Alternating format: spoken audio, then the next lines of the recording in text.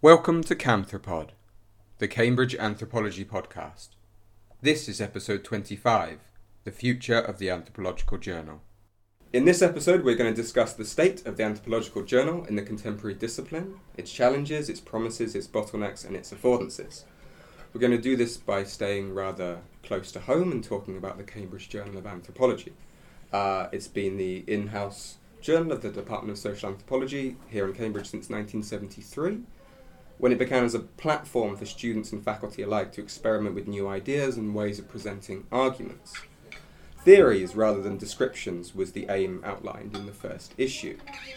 Over the decade, it has become more global in readership and authorship, and is now an entirely open access publication published by Berghahn and widely known for its special issue model, which allows a part of every issue to be taken up by exciting and insightful collections of articles curated by guest editors.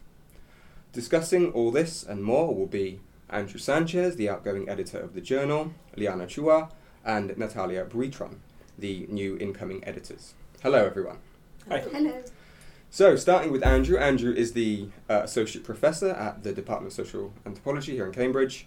Andrew, when you took up the editorship, your aim was to both take the journal further out of Cambridge and assess all work without regard to an author's politics, reputation, or professional connections.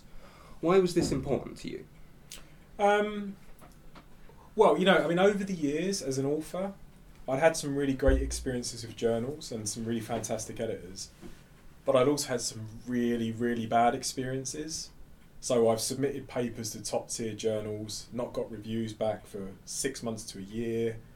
The criteria by which things were published is unclear, communication with the editor isn't great, and you always have this thing with journals where you're kind of not sure whether or not some things are trendy, whether the journal likes things or doesn't like them. And to be blunt, it just really annoyed me.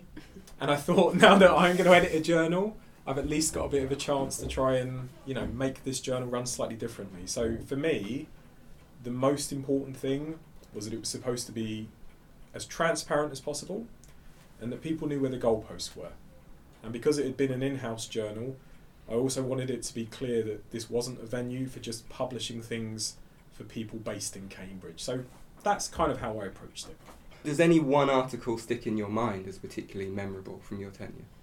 There are lots of really amazing articles in every issue. I think every article is absolutely amazing, obviously.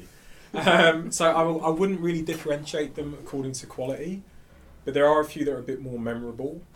So we had a great article in 2021 in a special issue called Beyond Revolution. And the article was by Maria Malmström, and it's called The Desire to Disappear. And it's an ethnography of torture survivors. And what really, really struck me about that article was just the raw data. So the data is primary data from the author and secondary data from court reports and things like this. And I had found it genuinely moving reading it. It just gave me a sense of just the kind of like the sadness and the hopelessness of violence. And I found it very, very moving. And that really stands out in my mind as something that does something ethnographically very well. Mm-hmm. Your first issue after taking over the editorship from Marion MacDonald in 2018 was the wonderfully titled Cannon Fire, Decolonising the Curriculum. Your opening words for which also began with an affecting and personal story of race and anthropology. For a journal that has come to be known for its special issues, this collection of articles was brought together by yourself, rather than by a call to papers. Can you tell us a little bit about how it came about? Yeah, right. So the background to this is that I've been interested in ethnicity for quite a long time. So my research work is largely about class and labour, but I'd published like 3 articles that were about how ethnicity related to class. So I'd been ticking over in my mind for a long time. And then around early 2017, the most recent iteration of decolonising the curriculum started to gather steam, and a lot of people started to talk about race more in anthropology. And I thought that was a welcome development. But then I also thought that the way in which some people were discussing race was a little bit too simplistic and a bit blunt. So, I mean, there were a few people around who were kind of, presenting themselves as being subaltern subjects on the basis of where they come from. And then you'd find out that, their parents were diplomats and politicians, and they grew up in a house with maids and cooks, and they went to fancy private schools, and their mum and dad were paying for their flat in Islington and things like that. And I started to think to myself, actually, we need to think about race more. So I had the idea I wanted to put this issue together in early 2017. And then I was asked if I'd start editing the journal separately. And for various reasons, it transpired that the first issue I'd be taking on would be late 2018. And there wasn't something already in the pipeline to publish. So I was going to have to get the issue together myself, fairly quickly. And I thought, well, this is just a coincidence of things coming together, and I'll do that. So the original idea, the issue was going to be scholars from Global South institutions giving perspectives on decolonising the curriculum. And then we were having discussions in the department with our students, and I was watching, some of the frictions and some of the challenges of how people in, elite institutions like this were talking about these things. And I thought, well, actually, maybe this is a chance for people to work it through. And then I went and found people who'd like to contribute. Some of them were people I knew already, like Jovan Scott Lewis. Others were amazing people I didn't know, but I'd read their work for years, like Zeus Leonardo, the critical whiteness studies scholar. And that's how it came about. How do you feel the movement to decolonise the curriculum impacted upon the kinds of ideas and discussions the journal brokered during your tenure? Well, I mean, there is a slight tension here, which is that the first editorial, which was in that decolonising the curriculum issue, I said very strongly, we're not paying attention to an author's politics, and I meant it.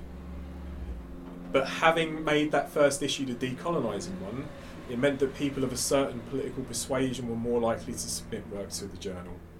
Mm-hmm. So there's a whole bunch of issues that we published which, if I was being a little reductive, they're kind of issues that are politically on a similar side of the fence. Mm. So we've got this fantastic special issue on revolution, a great issue on prisons, an issue on states of feeling, which is this year, and another one early next year. So I think it kind of attracted people to submit work to us. But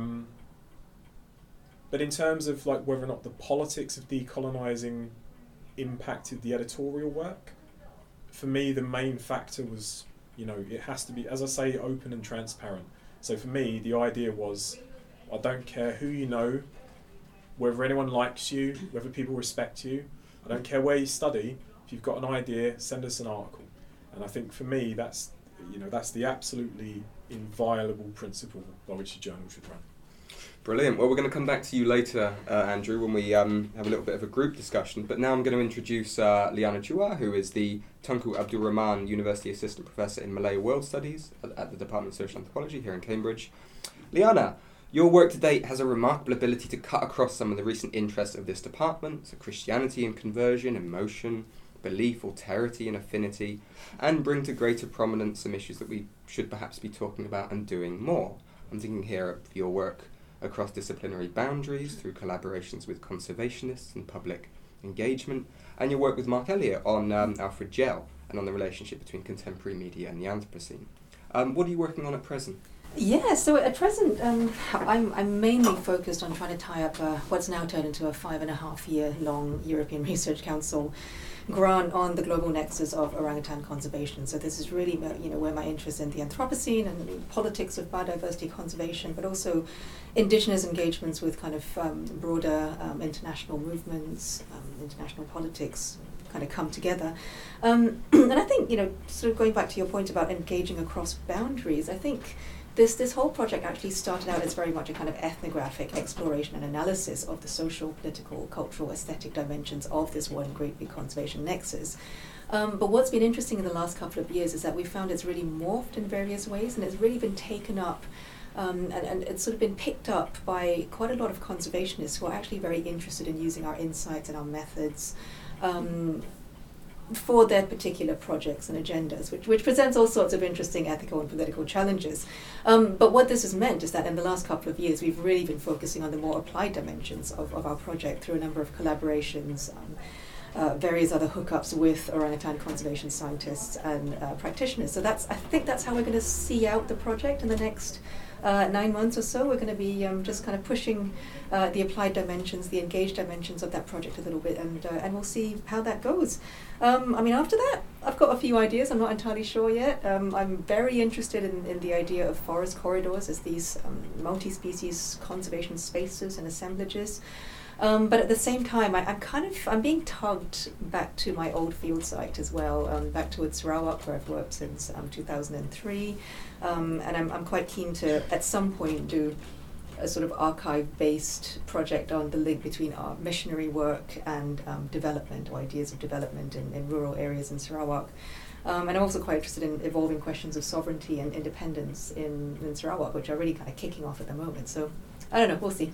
Brilliant. Despite taking on the role this month before Natalia joins as co-editor next year, you're not new to the journal. In 2021, you guest edited the journal along with Omri Grinberg on the topic of witnessing, truths, technologies, transformations.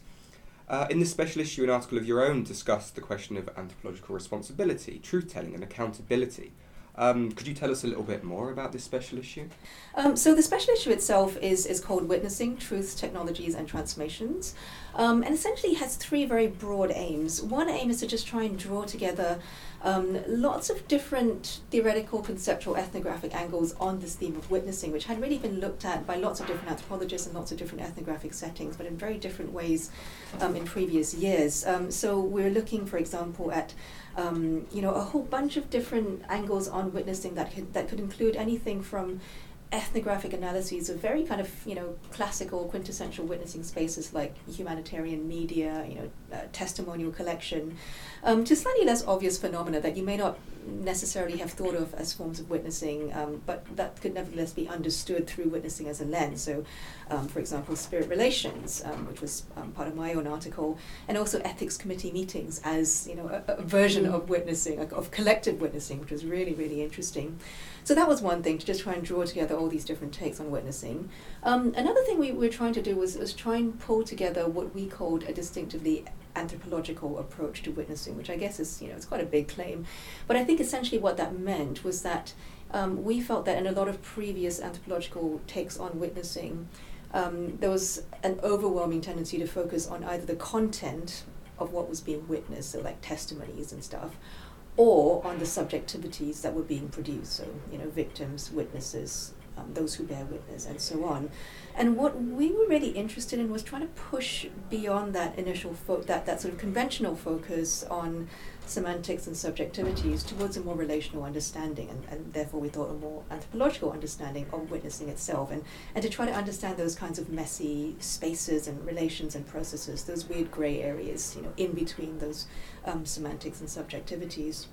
And then finally, our third aim, which was a bit more reflexive, was to try and put ethnographic analyses of witnessing in conversation with more reflexive discussions of anthropological witnessing and the anthropologist as witness, which hadn't really been done previously. So this was really our attempt to just pull those two separate conversations together and to think critically about what each of those could bring to the other. So yeah, that's the sort of overall special issue, and I could say more, but I think I'll just leave it there.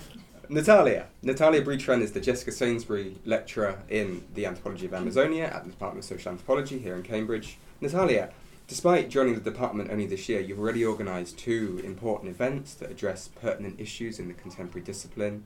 The first saw the launch of a special issue of Ethnos under the title Governing Opacity, which explored the politics of and governance of mental opacity. The second, The State of Amazonia, examined what Amazonian anthropology can teach us about autonomy and ownership writ large. What else are you working on at present? Thanks. I really enjoy organising those events, actually, and they allow me to get to know the people in Cambridge, which was great. So I would say I'm working on several things, but my main current project is profoundly interested in questions of sovereignty coming out of Amazonia. So I'm looking at how indigenous political collectives and communities are understanding and engaging with questions of self-determination. And I would say that I'm kind of finding two different groups of collectives, just kind of revising the literature and engaging with these movements remotely. Some of them are very much interested in territorial autonomy, and they see territory as kind of the concrete core for achieving a good life, not just for themselves as humans, but also for the animated environment and the landscape, etc. And there's another set of kind of collectives that are working more around ideas of kind of multiculturalism and trying to achieve a more symmetric relationship with the state. And they're really kind of interested in kind of being primary subjects and citizens. So it's more about citizenship, really. And territory occupies a more sort of imaginary locus in their claims. So I'm kind of interested in comparing those different agendas where territory plays very different roles. So you might see the former more in terms of kind of what we have come to call the cosmopolitical framework, and the second one more in terms of kind of multicultural politics, which is a much more kind of humanist project that we've known for a long time. So I'm kind of interested in tracing the genealogies, but also the relationships between these different kinds of projects, but also comparing what's happening across the Americas, because we often talk about autonomy when we refer to South America indigenous politics, and sovereignty has become much more of a kind of the key kind of buzzword in North America indigenous politics. I'm interested in why we have this difference, because there is a lot of dialogue across the continent. So that's sort of my primary project, and I'll be doing fieldwork next summer for that, just before I start with Cambridge Anthropology Journal. I'm also working, because I've really enjoyed collaborative projects. In fact, those two events were mostly based on collaborative engagements with colleagues, and I found them the most rewarding and productive, actually.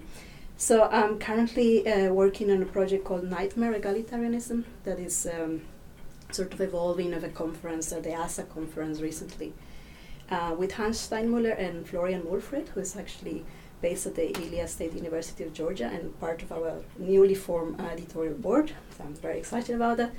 And he and the two of us basically are working on ways in which we can explore egalitarian projects as sort of motivated by particular nightmares, which is something that sort of comes across in our fieldworks and field sites, but also the nightmares that haunt egalitarian projects. So once they're sort of already kind of implemented, what sort of nightmares people find themselves kind of having to deal with and navigating. And finally, I have a side but very interesting project that I'm beginning to kind of think about with Patrick O'Hare, who's based at the University of St. Andrews, about indigenous writing in connection to sort of more alternative forms of book production, street grassroots production that he's been looking at in terms of kind of recycling movements from South America. And often, I guess our main aim is really to connect what tend to be studied as very separate projects, like indigenous politics, is very different from, say, straight urban informal politics. And where we're seeing a lot of crossovers and synergies, so we want to investigate that connection in terms of writing and textual production, marginal textual production coming out of South America. So Liana and Natalia, what are some of your aims for the journal? Ooh. Yeah, we've been chatting a lot about this recently. Yes.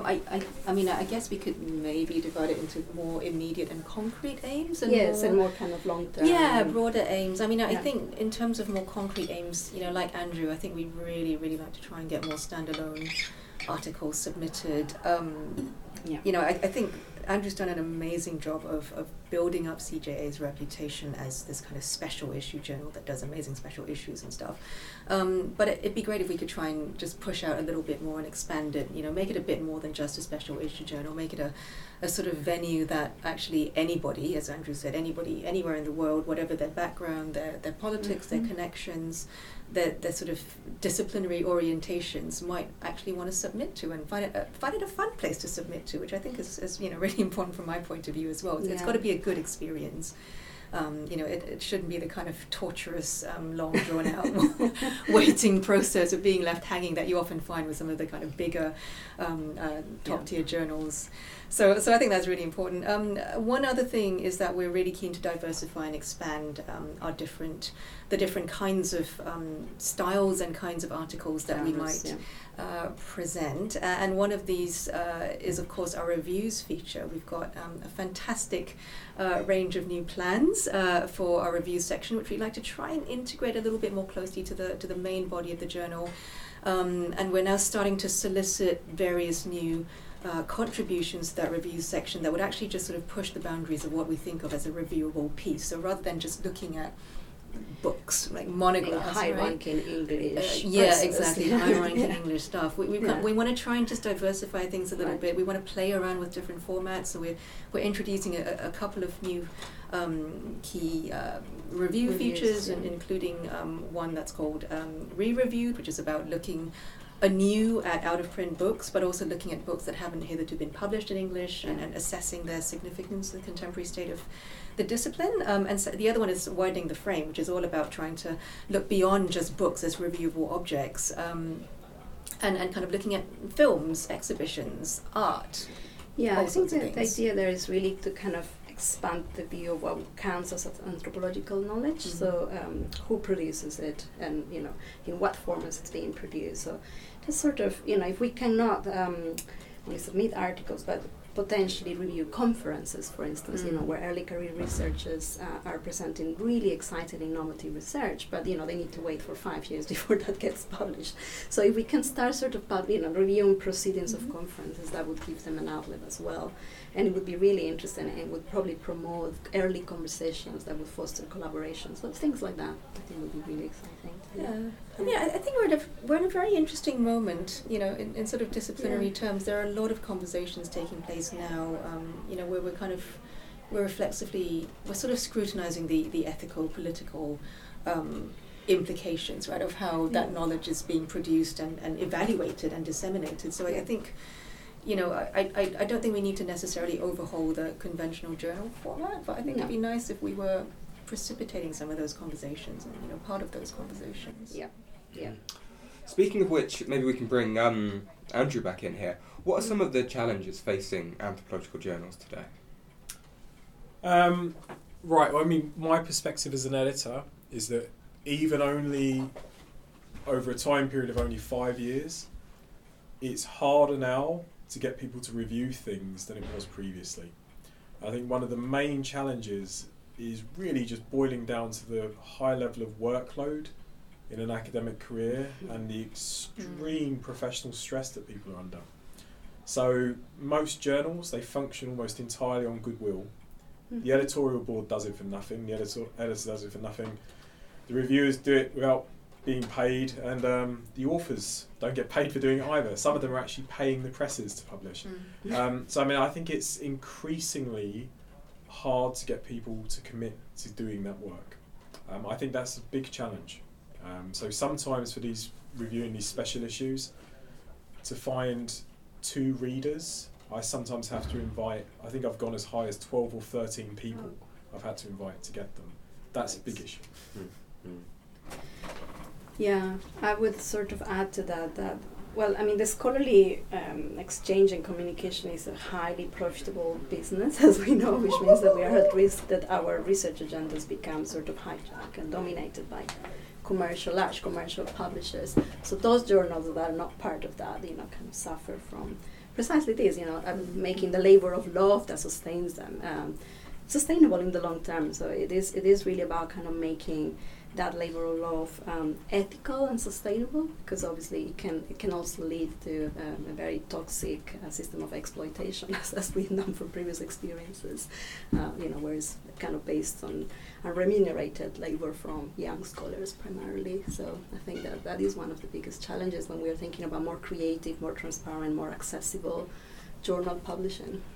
But of course, at the same time, it often feels like we're rubbing up against these, persistent kind of institutional neoliberal problems where we're kind of working in a sort of culture where people are coming under intense pressure, not just from their workload, but in terms of things like worrying about how to get tenure, how to get promotion, how to get funding, restrictions on where you can and can't publish. So one of the things that we're grappling with at the moment, for example, is that there are a lot of universities outside the global north, for example, that have very, very specific requirements on where their academics can publish. You have to be published in a journal that's indexed in Scopus, for example, otherwise that doesn't count. It's got to be this or that. You've got to kind of tick off a certain number of checkboxes, and if you don't, you can't publish in that journal.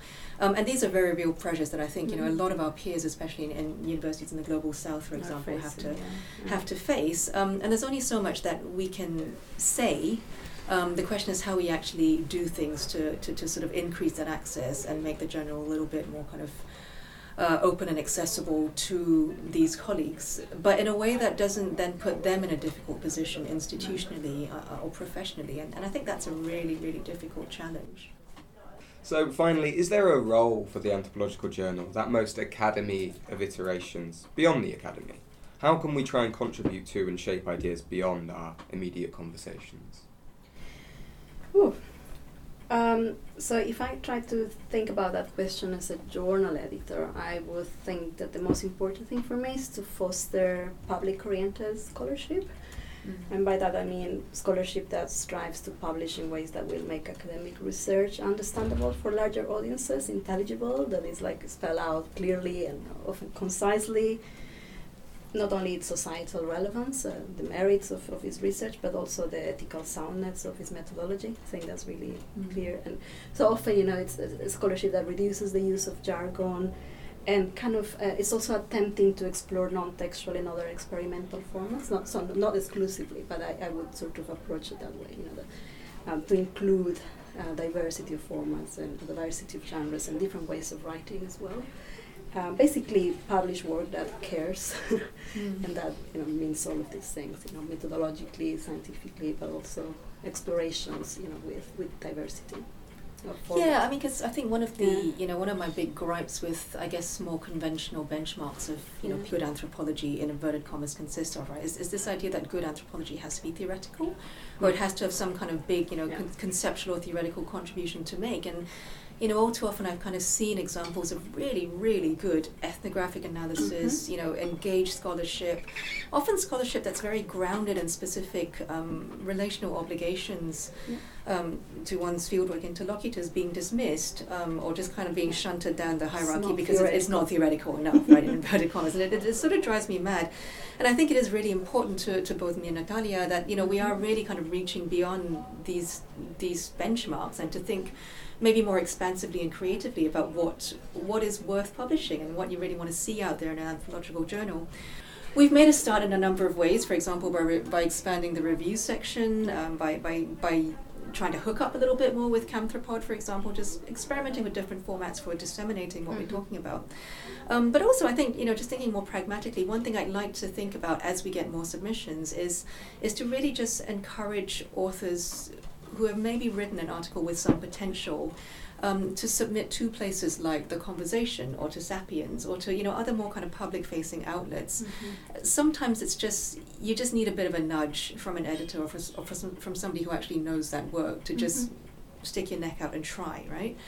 So I think practically that's one of the ways I'm just going to be trying to encourage a little bit more public engagement, based on the research that the journal's publishing. Just kind of individual encouragement can actually make a huge amount of difference, I think. Thank you ever so much. So before we finish, maybe we can have a quick plug for the current September 2022 issue and the upcoming early 2023 issue in the pipeline. Yeah, absolutely. So the current issue is called States of Feeling, and it's all about how bureaucrats in different institutions, state institutions, NGOs and so on, how they're engaging with their work on terms that are emotional and affective. And I think it's a really great issue. Makes some very smart theoretical points, but it's also got a good range of ethnographic cases. I think it's a very nice issue. And the issue that's coming out in the spring of 2023 is going to be called Held in Suspense. And again, it's another very interesting issue. It's about how precarious people in different ethnographic contexts around the world are in a position of waiting for the state to appear or the state to leave them alone. So that's the idea. They're people whose lives are in suspension, wondering what's going to happen next, and how do kind of big structures of power interact with that experience. So those are the two issues. Brilliant, Thank you ever so much. So let's end by celebrating and thanking Andrew Sanchez for his tenure as editor of the Cambridge Journal of Anthropology. and welcoming our new editors, Liana Chua and Natalia Rietron. Thank you all for listening, and thank you for your time. Thank you. Thank Thank you. you.